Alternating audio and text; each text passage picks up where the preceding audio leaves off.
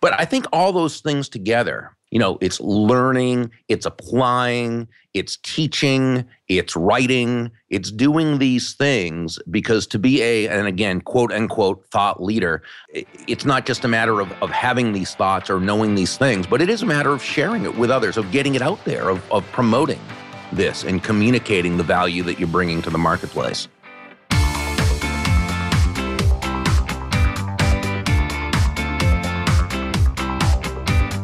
You're listening to The Business of Thought Leadership with Nikki Ballou and Michael Palmer.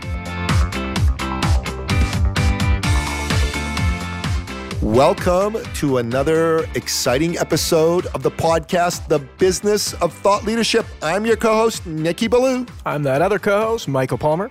Michael, I am so excited about our guest today. I am speaking, of course, of the legendary thought leader, motivational guru, and best-selling author, Bob Burg.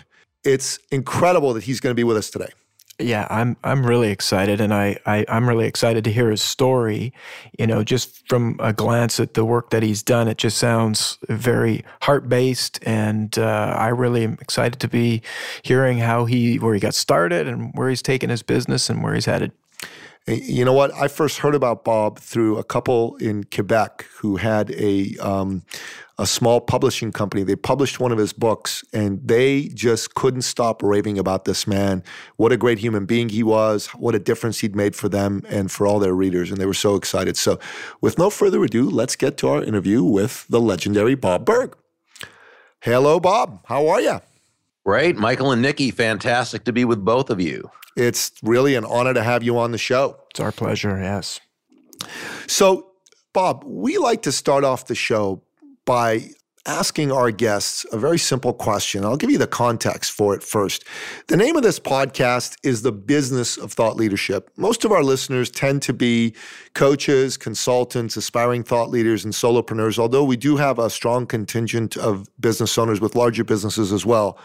But our main demographic is really interested in how you got to be Bob Burg, how you became someone with something to say that people valued, and how you made that commercially successful. Would you mind sharing your story with us? Well, I think it always begins with having an interest in something and being willing to learn everything you can about it. I don't consider myself a thought leader. I appreciate so much that you've said that. And it means a lot to me that you would think that of me. I don't necessarily think of myself as a thought leader because I don't necessarily think I've had an original thought.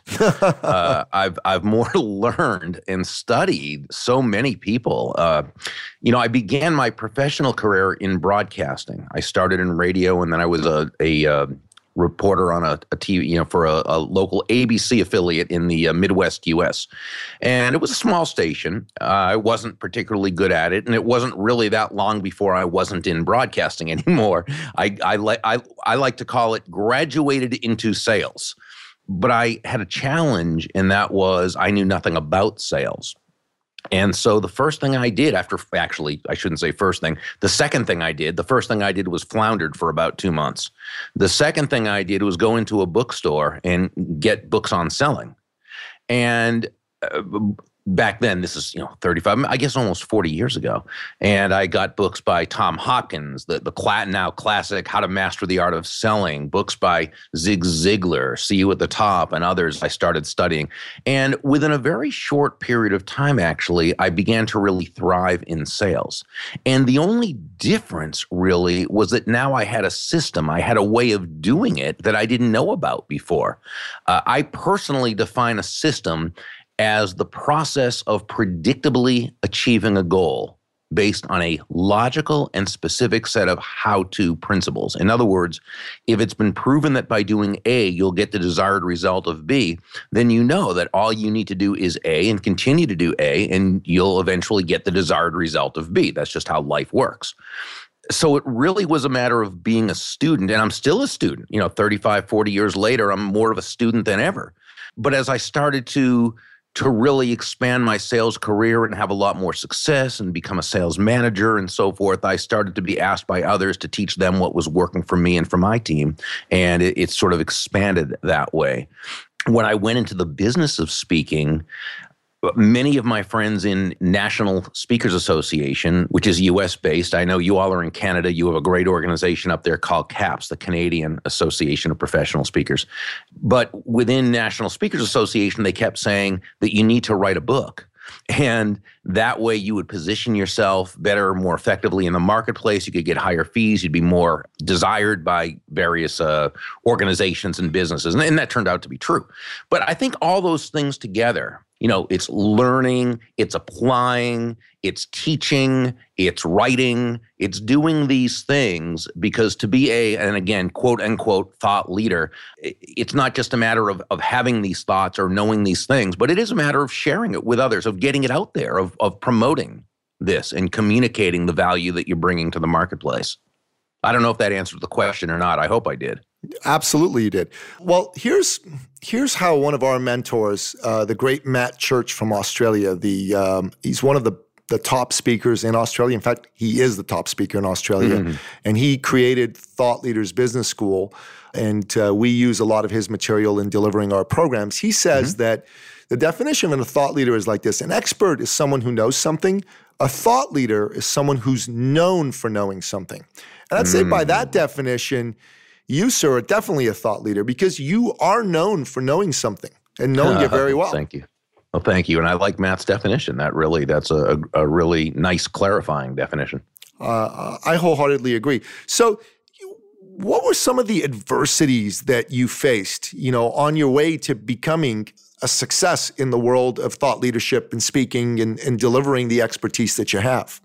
Well, I think adversities are the same that most people have. That most people aren't just going to accept you and accept your message because you want them to. And you might believe that you have something to say, but you've got to be able to sell that idea. And even when you're doing that, there's always going to be more people who say no than say yes. And I think it's a matter of just having that desire that's so strong, and having that belief and that feeling that you really believe in what you're doing, that you'll go out and do the work despite the fact that people aren't always going to be encouraging to you. In fact, they're usually not. The world at large is not usually going to be encouraging to you.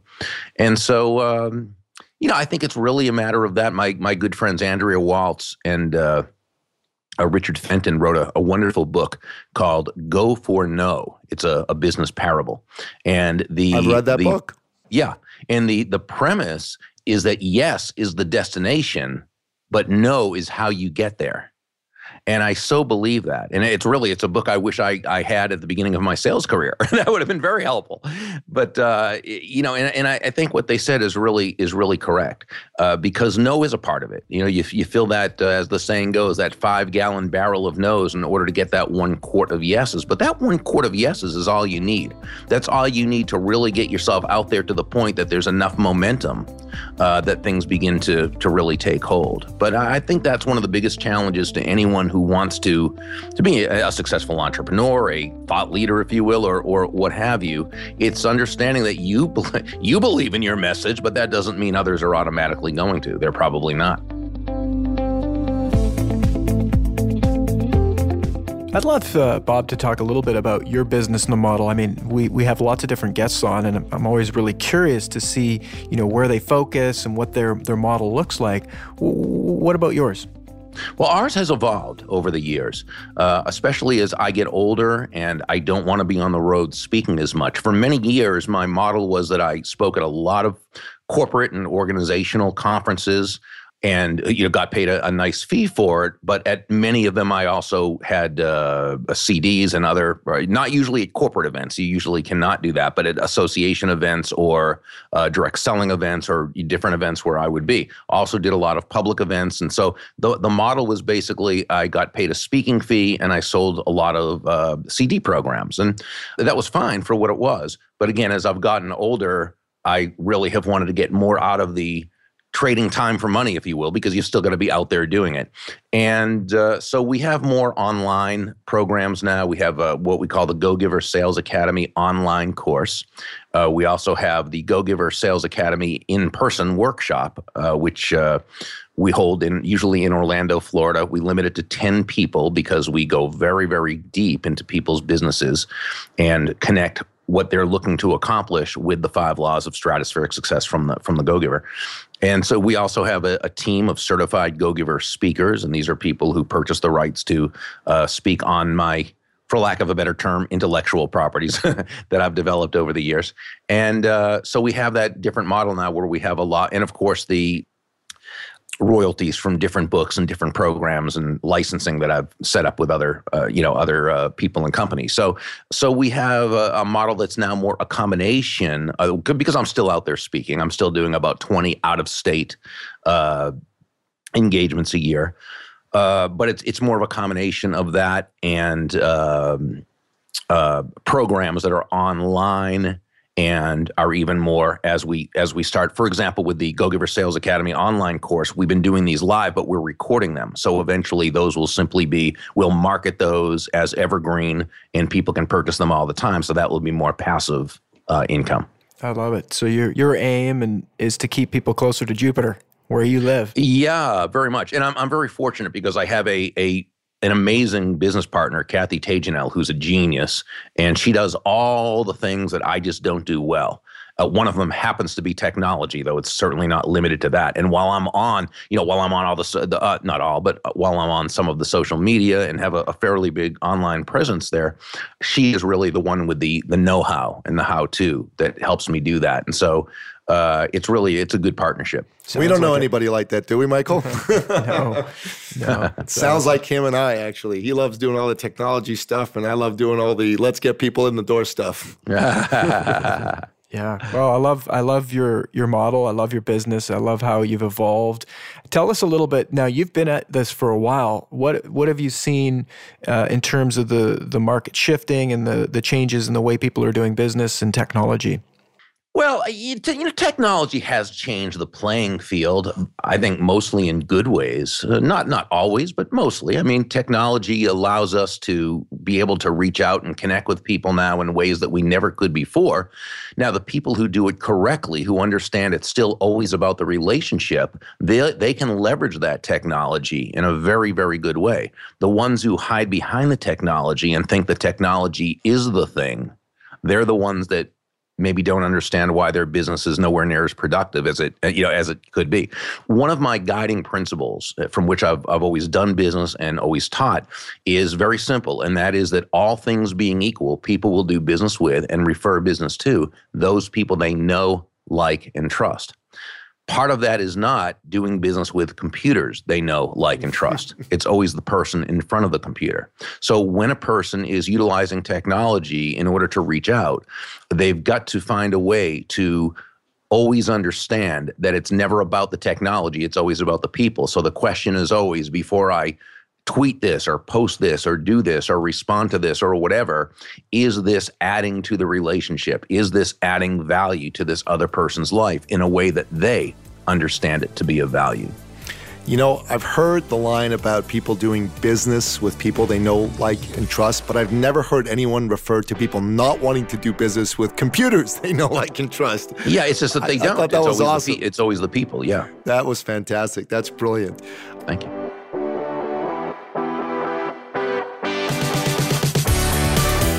You've been, as Michael said, you've been doing this a while. You're known. You've got a program. You make things happen for yourself. What was it like for you the first time you actually went out there and asked somebody to pay you to speak? You'd never done it before. What kind of feelings and anxieties did you experience, and how'd you overcome them? How'd you make that first sale? Well, I did do probably a couple of hundred free, programs before I ever got paid for it. So I spoke at every Rotary and Kiwanis and professional group and, any group that would have me speak. I would speak for, do those 20 to 25 to 30 minute talks. So, I sort of had the feeling of comfort that I had value that I could provide. But back when I first started speaking, obviously I charged a very, very low fee. And yeah, I was very nervous about even asking for that, only because it was a new thing. And the first time I think that you ask for anything that's new, that's out of your comfort zone, the chances are you're probably going to be a little nervous about it. And I remember it was about a year after I started that I had wanted to, or actually one of my, he was really a mentor to me, not a formal mentor, but just a great guy who was who really was a mentor. He said to me, what are you charging now? And I told him, he said, that's all you're charging? And I said, yeah. And he goes, why aren't you asking for, and he named another figure that was significantly higher. And I said, well, I don't know if I could get it. So how do you know until you try? He said, do you feel you're worth that? I said, well, yeah, I do. And he said, well, go ahead and ask for it, and finally I did. And I actually don't remember if I got the first one that I asked for or not, but I know I eventually did get that, and my fee went to that point, and then the comfort level was there, and then I took the next step after that. And, you like anything else, you change and you grow. That's a powerful story, because you know what? We need mentors. We need to have the right people around us. Michael and I interviewed someone else earlier today. When we do these podcast interviews, we do a few of them in a day. Mm-hmm. And that person said to us, and it's so true, that the most important thing you can do is surround yourself with the right people. And it sounds like in the case of this mentor, you really did that. Yeah. And that was a very wise statement that your last guest said. I think that's so important, because really, you want people around you who will encourage you and also be very truthful with you and let you know where you're going well and where you're off base. And it doesn't mean they're going to make your decisions for you, nor should they, but they can put things in front of you that get you to think and get you to question and ask the right questions. You talked earlier, Bob, about putting together a book and how that helped you with your speaking career. How did you arrive at a decision on when was the right time for you to come out with your book? And what did you learn from the process of doing it? And what would you do differently? And specifically, what would you tell our listener to do properly if they're thinking of coming out with a book for themselves? Well, I think like anything else, you learn how to do it from people who have done it and people who are teaching. Some people, they can do it, but they can't really teach it. What you want is someone who can do it and who can teach it. And so fortunately, there's many people out there who have written books and who know how to do it and put it together. And so you do your research. There's a lot online that you can find out. Of course, you also need to be careful, make sure you're getting with the right people. But it's like anything else. It's a process. There's a system to it. I don't think you have to even start with a full-fledged book. You can start with a booklet. But I think it is important to, if being a thought leader and or positioning yourself and your business, whether it's a local business and you're a small entrepreneur or a bigger business or whatever it is you're doing, I think it's great to have something out there in writing that you have authored. But I think it can be a booklet or a small book. I don't think you have to put together a big how-to book or what have you. So don't be limited by what you think is expected or what you think might be needed. But again, is learn how to do it, and you'll also want to decide if you want to go through a traditional publisher or if you want to do it yourself, independently or self-publish. Both have their advantages and their disadvantages. So when you can, and I know you all are a great source of information. So the people who you coach and the people who learn from you, might want to ask you these questions, or you might want to interview someone who that's exactly what they do. They talk about how to put books together. But again, the big thing is to know that information is out there. There's information on how to be a good writer, how to publish, how to promote your work, because again, the writing. And again, depending upon what you want your book to do, the easiest part is writing the book, and that's not easy, at least not for me. But the easy part is writing the book. The most difficult part is the selling of the book, the marketing of the book. Even with The Go-Giver, which is by far and that was co-authored with John David Mann, who is really the lead writer and storyteller. He's a brilliant writer. I'm much more of a how-to step-by-step person, but even with that book, which is by far my biggest seller I've ever worked on, it came out 9 years ago, and I still interview on it every day.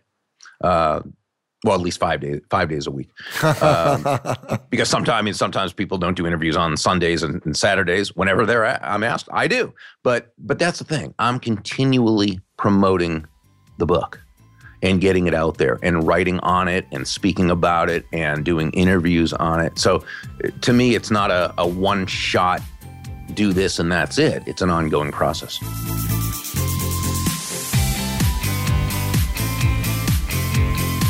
Yeah, I love that. And how, I'd love to hear a little bit about how you're actually doing that to get your book. What are some of the things you're doing to promote your book?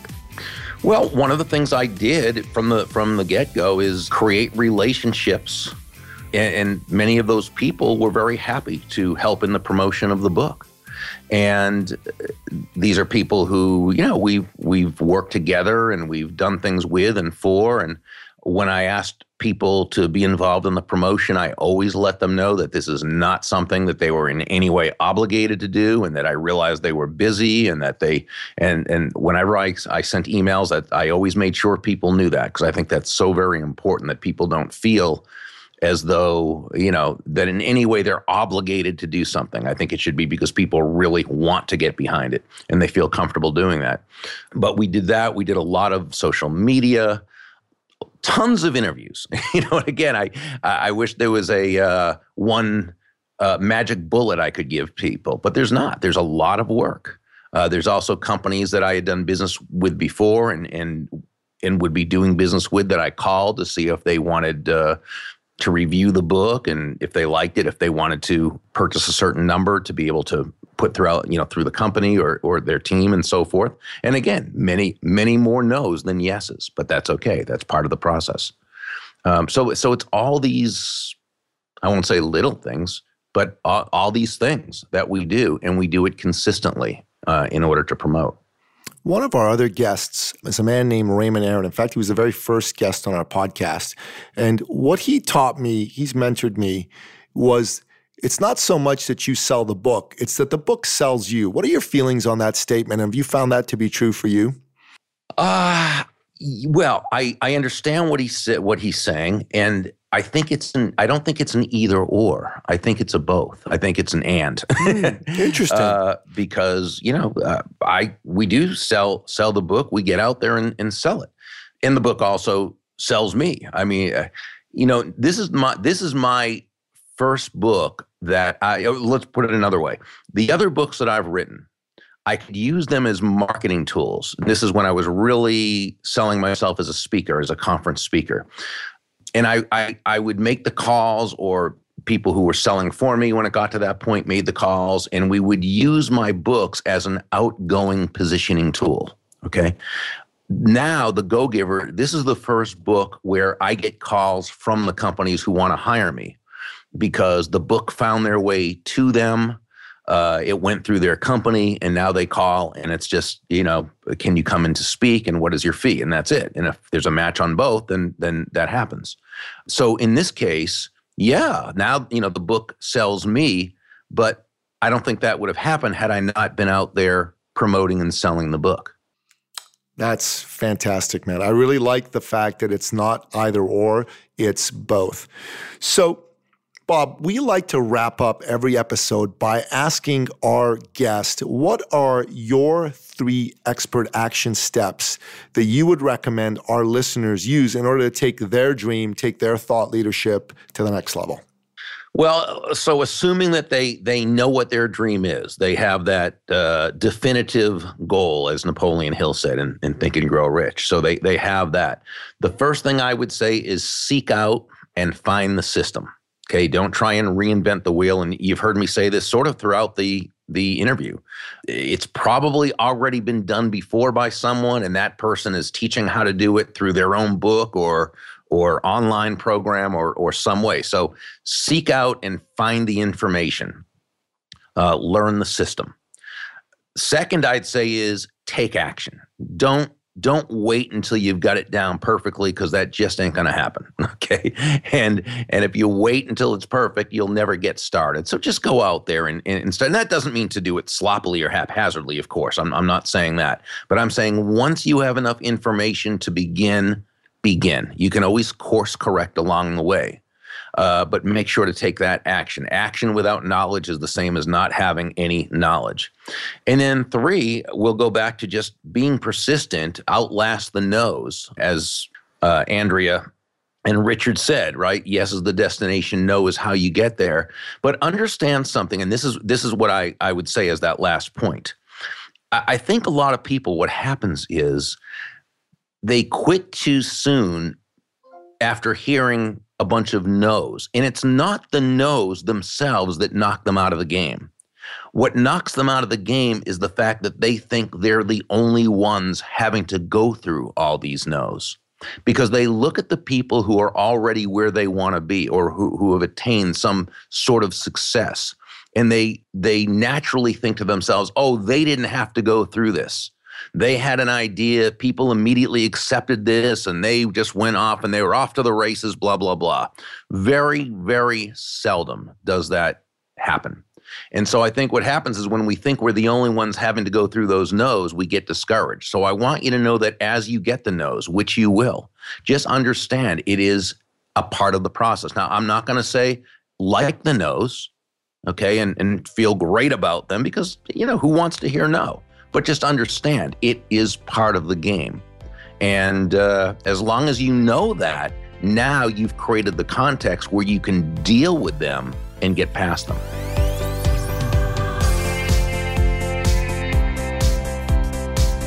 Those were 3 absolutely brilliant expert action steps.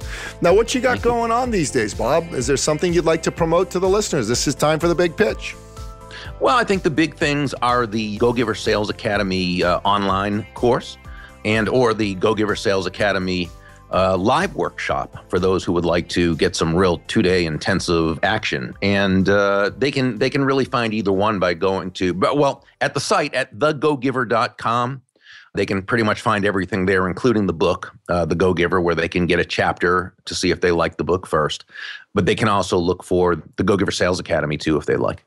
Okay, fantastic. Well, that's awesome. I really enjoyed this interview, and I'm sure I'm speaking for Michael as well. I think we both enjoyed this interview. You were awesome. Thank you so much for being on the show. And I'm interested in checking out what you have going on with the Academy myself. I'm definitely going to grab a copy of the book, start there. And Bob Burg, you, sir, are a dynamo. Thank you. Michael and Nikki, thank you both so much. I appreciate all that you do. Thank you a lot. Bye-bye. Bye. That was an awesome episode, Michael. I love how he unpacked his model, how he's doing things. There's gold there I think the listener's going to love. And, he's been at this a while. He has a formula. So people go check out his website. Take a look at how he's doing things. He's a real good role model for how to get yourself, if you're interested in being a speaker or you're interested in doing the type of work he's doing, he's got the formula. He really does. And what I really liked about what he said was that it's not either the book sells you or you sell the book. It's actually both. And that was a powerful point for me, and I think a powerful point for our listeners, because you can actually sell the book and have the book sell you, especially if you take the time to make the book a valuable book, which obviously he's done with the Go Giver. And the Go Giver Sales Academy concept, which is extending his thought leadership, which is one of the things we talk about in eCircle Academy to people, Michael, is don't just use one way, one mode, if you will, to deliver your expertise. So don't just have a book, have an online academy. Do speaking engagements, because this way you can do what Matt Church calls thinking once and sell often. And he's obviously mastered doing that. And, I certainly learned from this, and I'm sure that our listener is learning a lot from this as well. Absolutely. And listen, go to thebusinessofthoughtleadership.com/authority. We've put together a whole bunch of ways you can build out your authority in your marketplace and start doing this right away. And that pretty much wraps another episode of the Business of Thought Leadership. To get all the notes and links that were talked about in the show, please go to thebusinessofthoughtleadership.com. Until next time, goodbye.